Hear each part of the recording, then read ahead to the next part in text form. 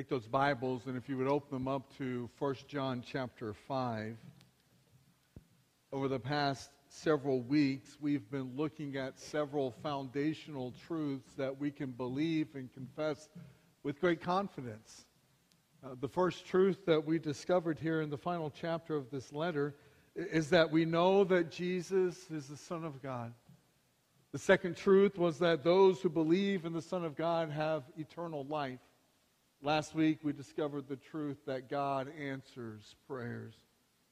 This morning, John is going to illustrate how praying in accordance to the will of God is honoring and is what is expected of each of us. And he communicates that by providing us a specific example. And that example serves as the basis for the fourth truth. And the fourth truth is that we have been called to pray for one another. 1 John chapter 5, verses 16 through 19, it says, "If anyone sees his brother committing a sin not leading to death, he shall ask, and God will for him give life to those who commit sin not leading to death. There is a sin leading to death. I do not say that he should make request for this. All unrighteousness is sin, and there is a sin not leading to death. We know that no one who is born of God sins, but he who is born of God keeps him, and the evil one does not touch him. We know that we are of God, and that the whole world lies in the power of the evil one." There is so much that is packed and contained within these few verses. These few verses are not light, nor are they easy to handle.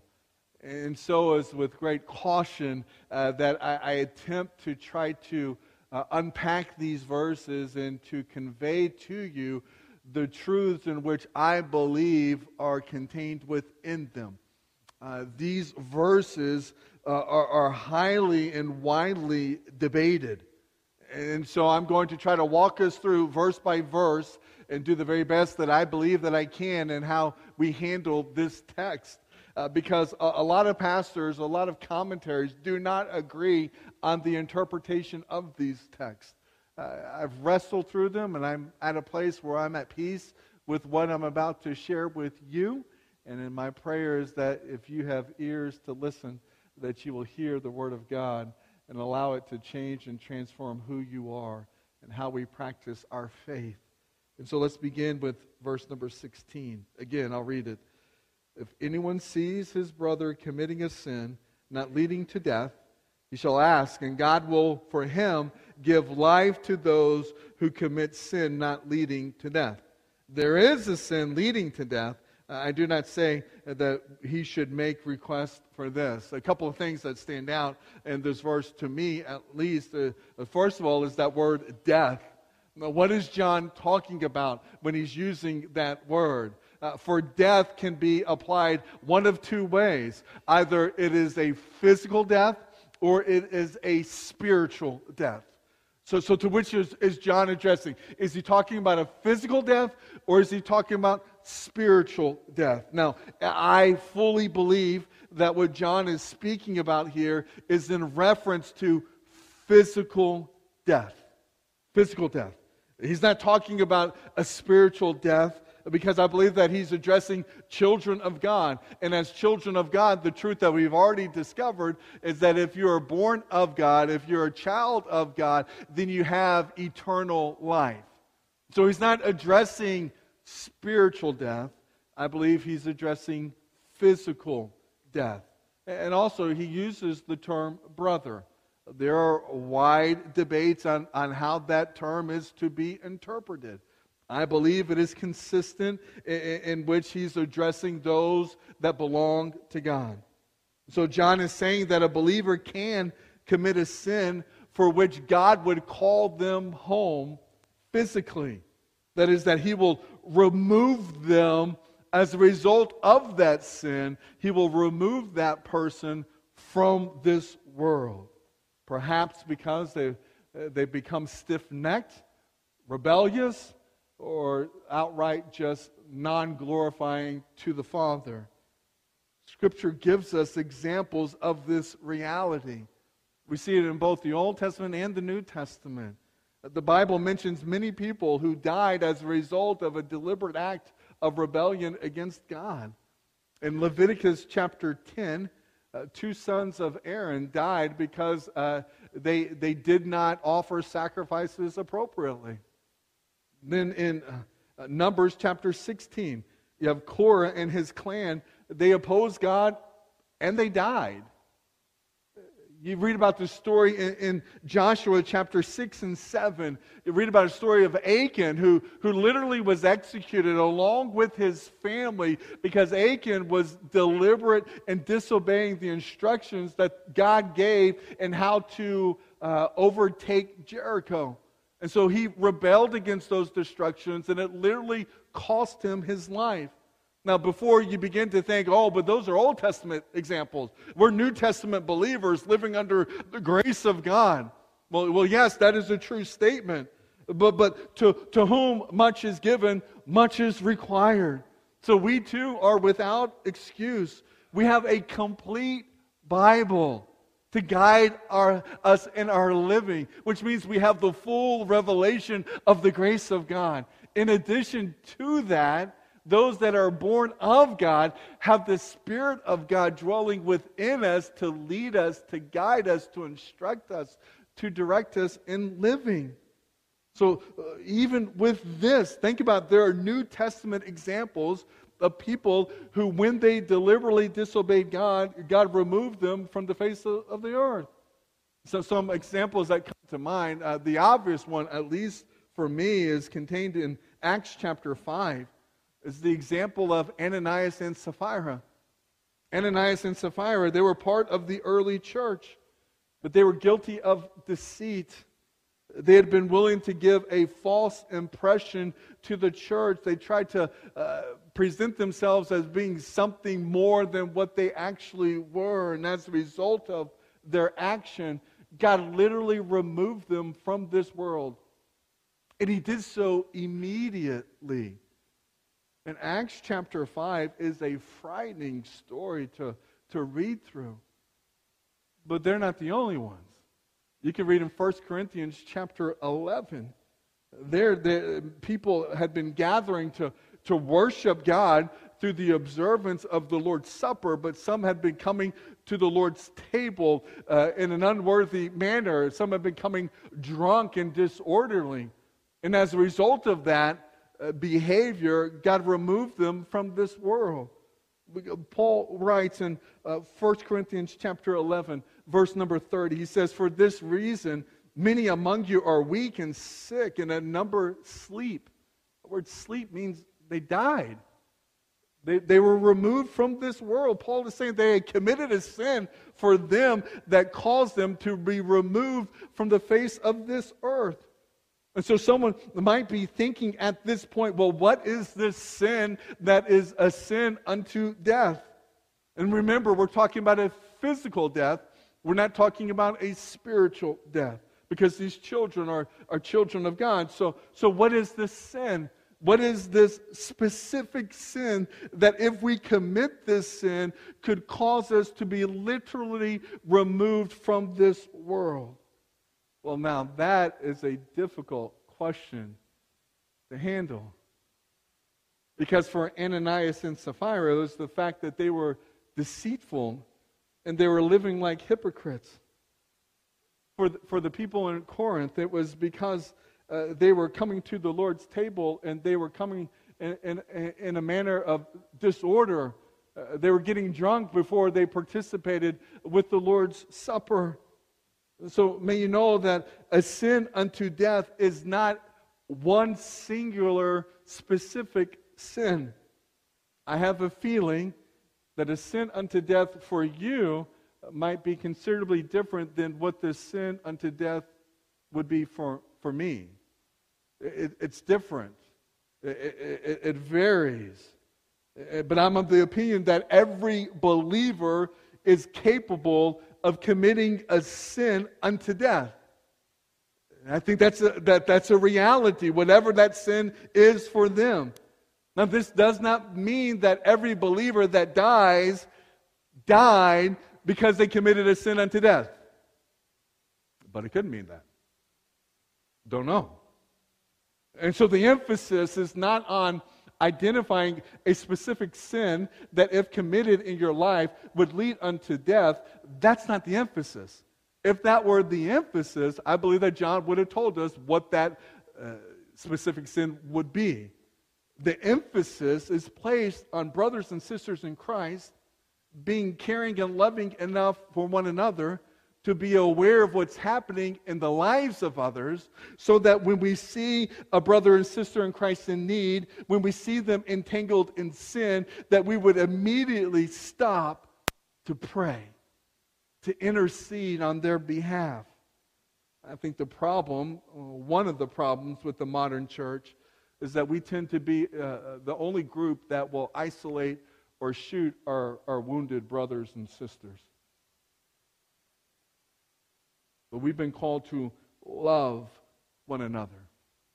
We've been called to love one another enough that we would be compelled to pray for one another when we're carried away in the deceitfulness of this world.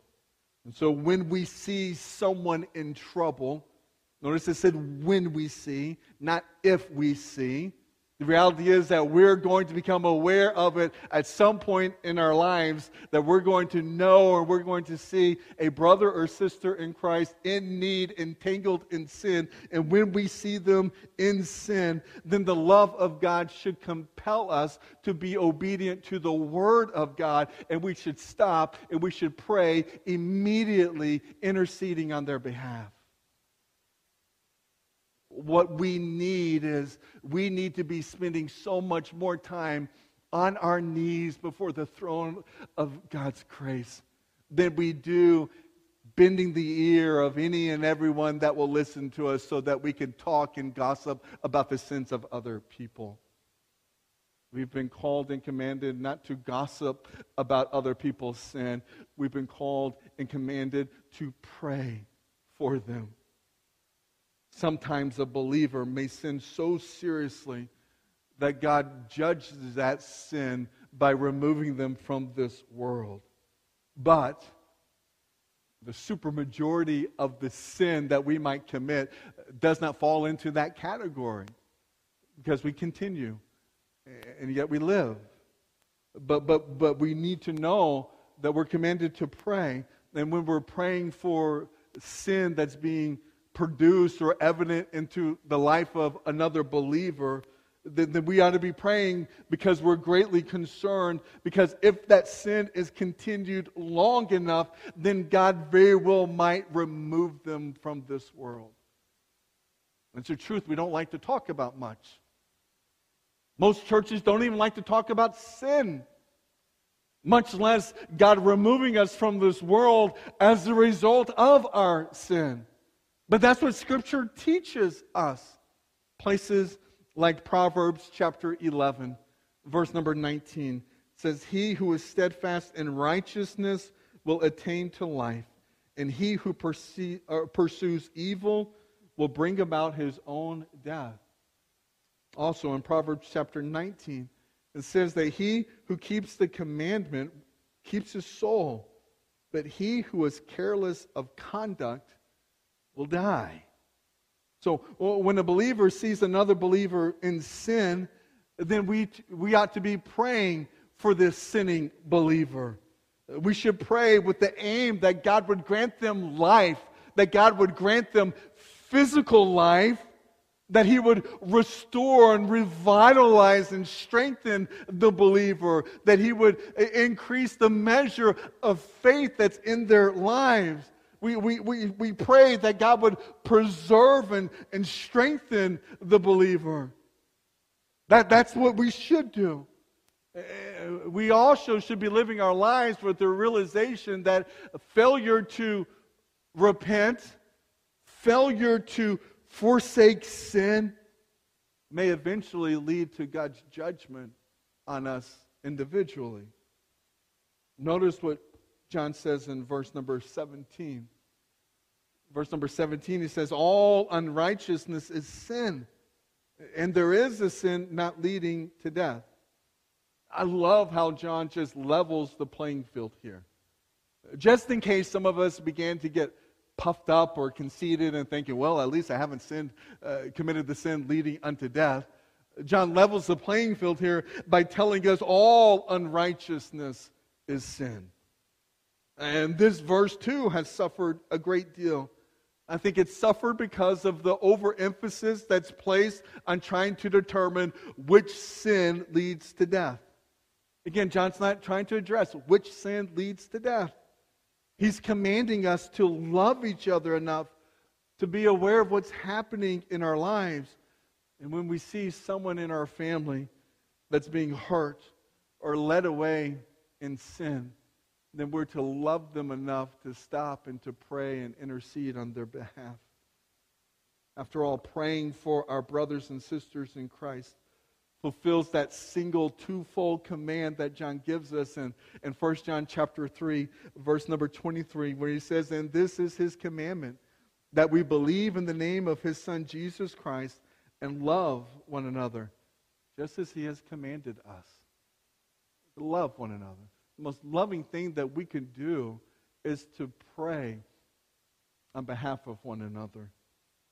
And so while we acknowledge that sin is outright rebellion against God, sin is never acceptable, sin is always repulsive, no matter what you think and no matter how you feel, sin is always, always, always wrong.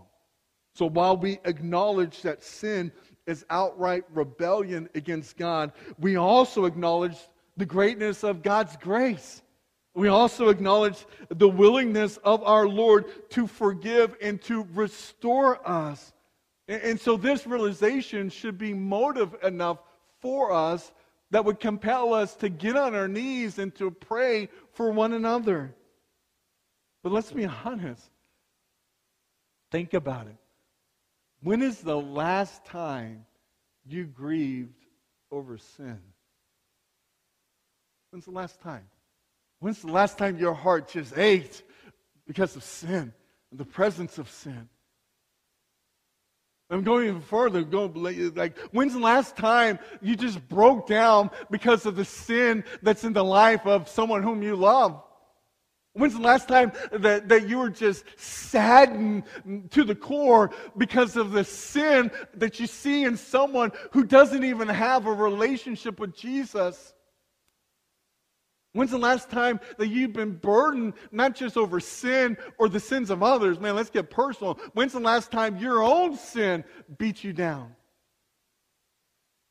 and just broke you with the realization that you have fallen way short of the glory of God? Why is it that we tend to treat sin so lightly? Why is it that we tend to feel that some sins aren't as bad as other sins?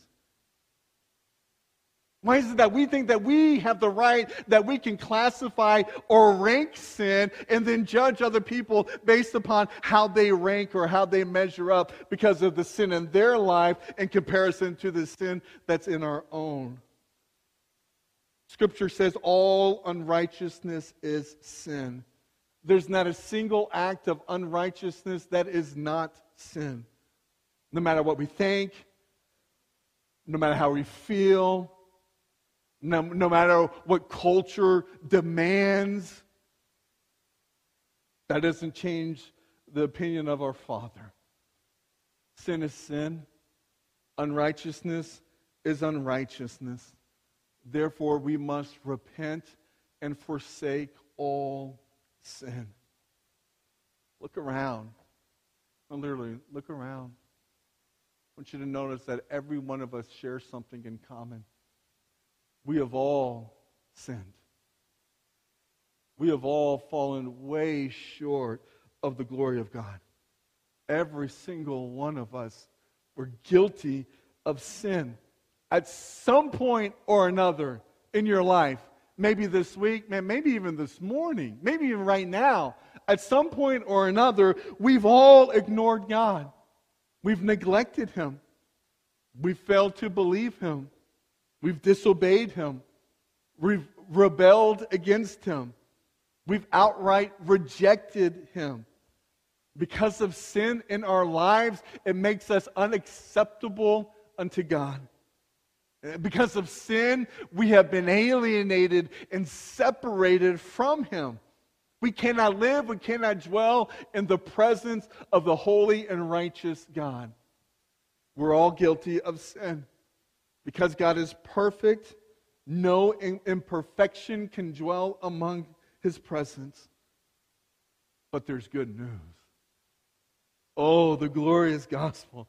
God sent His one and only Son into this world. Jesus Christ took our sins upon Himself at the cross. He took the guilt and He took the judgment that we deserve. And He laid down His life as a willing sacrifice. And when we trust and when we believe in Jesus Christ as our Lord and Savior, then God counts His death as ours. God counts our sins as having been atoned for by the death of His Son. In other words, He removes the guilt of our sin. Not only does He remove our guilt, then He replaces that guilt with the righteousness of His Son. Therefore, we become acceptable to God. Not because of who we are, but because of who Christ is and what He's done. The glorious message of the gospel is that if we put our faith and trust in Jesus, then our sin is removed, His righteousness is credited to our account, and now we can have access to the Father and we can dwell in His presence forever. But it's all because of Jesus. All because of Him. And let's keep going. Look at verse number 18. Verse number 18, this is where it gets tricky. He says, we know that no one who is born of God sins, but he who is born of God keeps him, and the evil one does not touch him. All right, so what's going on here? Good question. Look back at the first part of the verse. He says, we know that no one who is born of God sins. And then John has already addressed this reality back in chapter 3. In chapter 3, verse number 9, he says, no one who is born of God practices sin. And so as in chapter 3, here, occasional sin is not what John is addressing. John is talking about habitual sin, lifestyle embracing and engrossing sin. And so how does a believer keep himself from sinning in this way? How does a believer keep themselves from embracing and immersing themselves in a life of sin? The beautiful reality is 1 John chapter 5, verse number 18 gives us the answer. It's because of the work and the person of Jesus Christ. Look at the first part of the verse.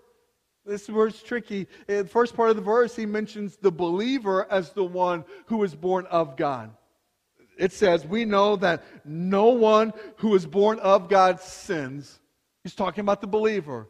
So we could read it as, we know that no believer sins. Right? Like I said, he already addressed that, chapter 3, verse number 9. Okay, now it's the second part of the verse where it gets interesting. Because I believe that John has transitioned in the second part. When he talks about the one who is born of God, and that second part, I believe that he's made the transition from talking about the believer to talking about Jesus Christ. And so when he says, but he who was born of God keeps him, I believe that the appropriate translation would be that, but Jesus keeps him. Now, in order to give you evidence or proof as to why I believe this, we got to understand, look at the totality of what John has written and how he has written it. John consistently uses the perfect tense verb born when he's talking about a believer being born of God. And so I'll show you these references. In 1 John chapter 2, verse number 29, he says, if you know that he is righteous, you know that everyone also who practices righteousness is born of him. It's a perfect tense verb. Then in chapter 3, verse number 9, he says, no one who is born of God practices sin because his seed abides in him. And he cannot sin because he is born of God. Again, perfect tense verb. Chapter 4. It says, beloved, let us love one another, for love is from God, and everyone who loves is born of God and knows God. Perfect tense verb. Chapter 5, verse number 1, it starts off with, whoever believes that Jesus Christ, that Jesus is the Christ, is born of God. Same way, perfect tense verb. You get to verse number 4, it says, for whatever is born of God overcomes the world, and this is the victory that has overcome the world, our faith. So now, look at verse number 18. Now in verse number 18, John writes, we know that no one who is born of God sins, perfect tense verb being used there. And then he goes from using the perfect tense verb in the first half to the aorist tense verb in the second half. It says, but he who is born of God keeps him, and the evil one does not touch him. The verb born that's being used in that second part, it implies an action that has been completed by an outside agent. I believe it's in reference to the incarnation of Christ. And it makes sense because it says, we know that no one who is born of God sins, but he who is born of God keeps him. Or, to simplify it, we know that no believer practices sin, but Jesus keeps the believer. It's Jesus. It's him. It's not us. It's not our own strength, our own might, our own will. It's because of Christ. And so back in John chapter 3, or 1 John chapter 3, verse 6 and verse 9, we've already discovered that those who are born of God do not live a life of sin. I think here, John adds another dimension to this concept. Here he says that the one who is born of God keeps him. That Jesus himself keeps us.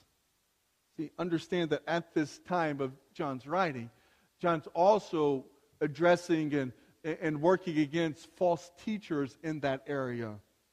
And so there were false teachers that were dividing the church.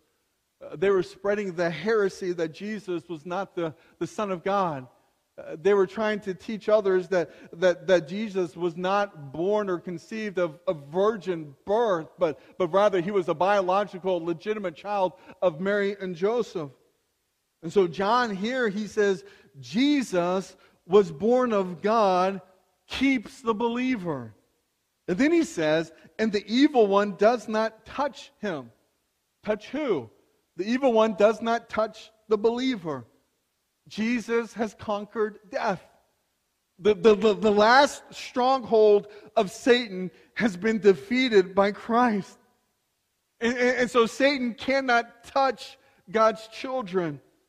And so to make sure we understand what he's saying, that phrase, does not touch, it means to lay hold of.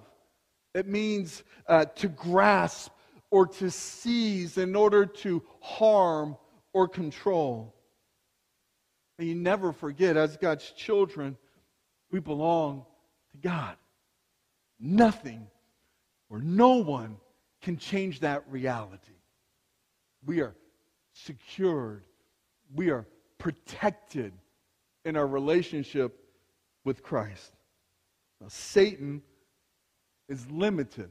He might not feel like he's limited, but Satan must operate within God's sovereignty.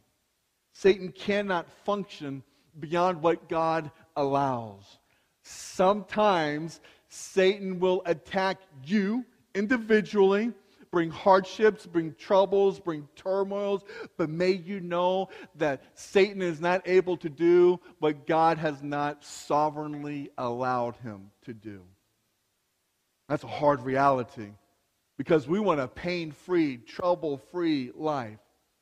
But sometimes God in his sovereignty allows Satan to test us, to tempt us, to question us, to discourage us, so that his name can be glorified or so that we can grow as a process. Sometimes things happen in our lives that God has sovereignly allowed for either his glory or for our good. And so God protects his children. God places limits on the influence and power that Satan has. Now, I want to show you something in John's writing in John chapter 17. Go ahead and turn there. John chapter 17 is a beautiful prayer that Jesus prays for his children, for his followers. And as you're turning to John chapter 17, let me quickly read to you 2 verses from John chapter 10. In John chapter 10, Jesus says, "My sheep hear my voice, and I know them, and they follow me. I give them eternal life, and they will never perish. No one will snatch them out of my hand." We're secured, protected in our relationship with him. Now, in John chapter 17, listen to Jesus' prayer for those who follow him. John chapter 17, beginning in verse number 9. He says, "I am praying for them. I am not praying for the world, but for those whom you have given me, for they are yours. All mine are yours, and yours are mine, and I am glorified in them. And I am no longer in the world, but they are in the world. And I am coming to you. Holy Father, keep them in your name, which you have given me, that they may be one, even as we are one. While I was with them, I kept them in your name, which you have given me. I have guarded them, and not one of them has been lost except the son of destruction, that the scripture might be fulfilled. But now I am coming to you, and these things I speak in the world, that they may have my joy fulfilled in themselves." John 17, verse 14 says, "I have given them your word, and the world has hated them, because they are not of the world, just as I am not of the world. I do not ask," I'd underline this one, "I do not ask that you take them out of the world, but that you keep them from the evil one." Jesus doesn't pray that all the troubles and problems of this world would be removed from our lives. No, he prays that the Father, through the Spirit, will sustain us in the midst of all of it. And he goes on, "They are not of the world, just as I am not of the world. Sanctify them in the truth. Your word is truth. As you send me into the world, so I have sent them into the world. And for their sake I consecrate myself, that they also may be sanctified in truth." Father loves us enough. Those that put our faith and trust in his Son, he loves us that he will keep us, he will guard us. And Satan will not be allowed free reign over our lives, but whatever happens in our lives are all under God's sovereign plans for us. May you know, may you trust in the sovereignty of our Lord, that you can depend on him, that he is never going to leave you, he's never going to forsake you, he's never going to abandon you, and he's never going to turn you over to a spiritual death if you put your faith and trust in his Son. Wrap it up real fast back in chapter 5 of 1 John. One final verse. Verse number 19. It says, "We know that we are of God, and that the whole world lies in the power of the evil one." We know that we are protected and that we belong to God. But we also know that we are currently living in enemy-occupied territory.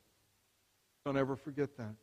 John wants us to be fully aware that there will be difficulties that lie ahead. Yes, our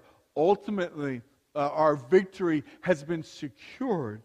But make no mistake, there will be battles and casualties along the way. Therefore, love one another enough to be aware of what's happening in your lives. Love one another enough that when you see a brother or sister sinning, that you'll stop and you'll pray, you'll intercede on their behalf so that they won't be given over to that sin, fully embracing that sin, so that that sin doesn't ultimately lead to their death.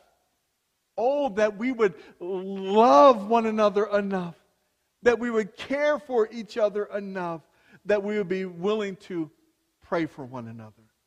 And I'm not just praying for our boo-boos and our sicknesses, but praying that we would be delivered and set free from the temptation of that sin that keeps on tripping us up. A lot of times we don't want to be that vulnerable.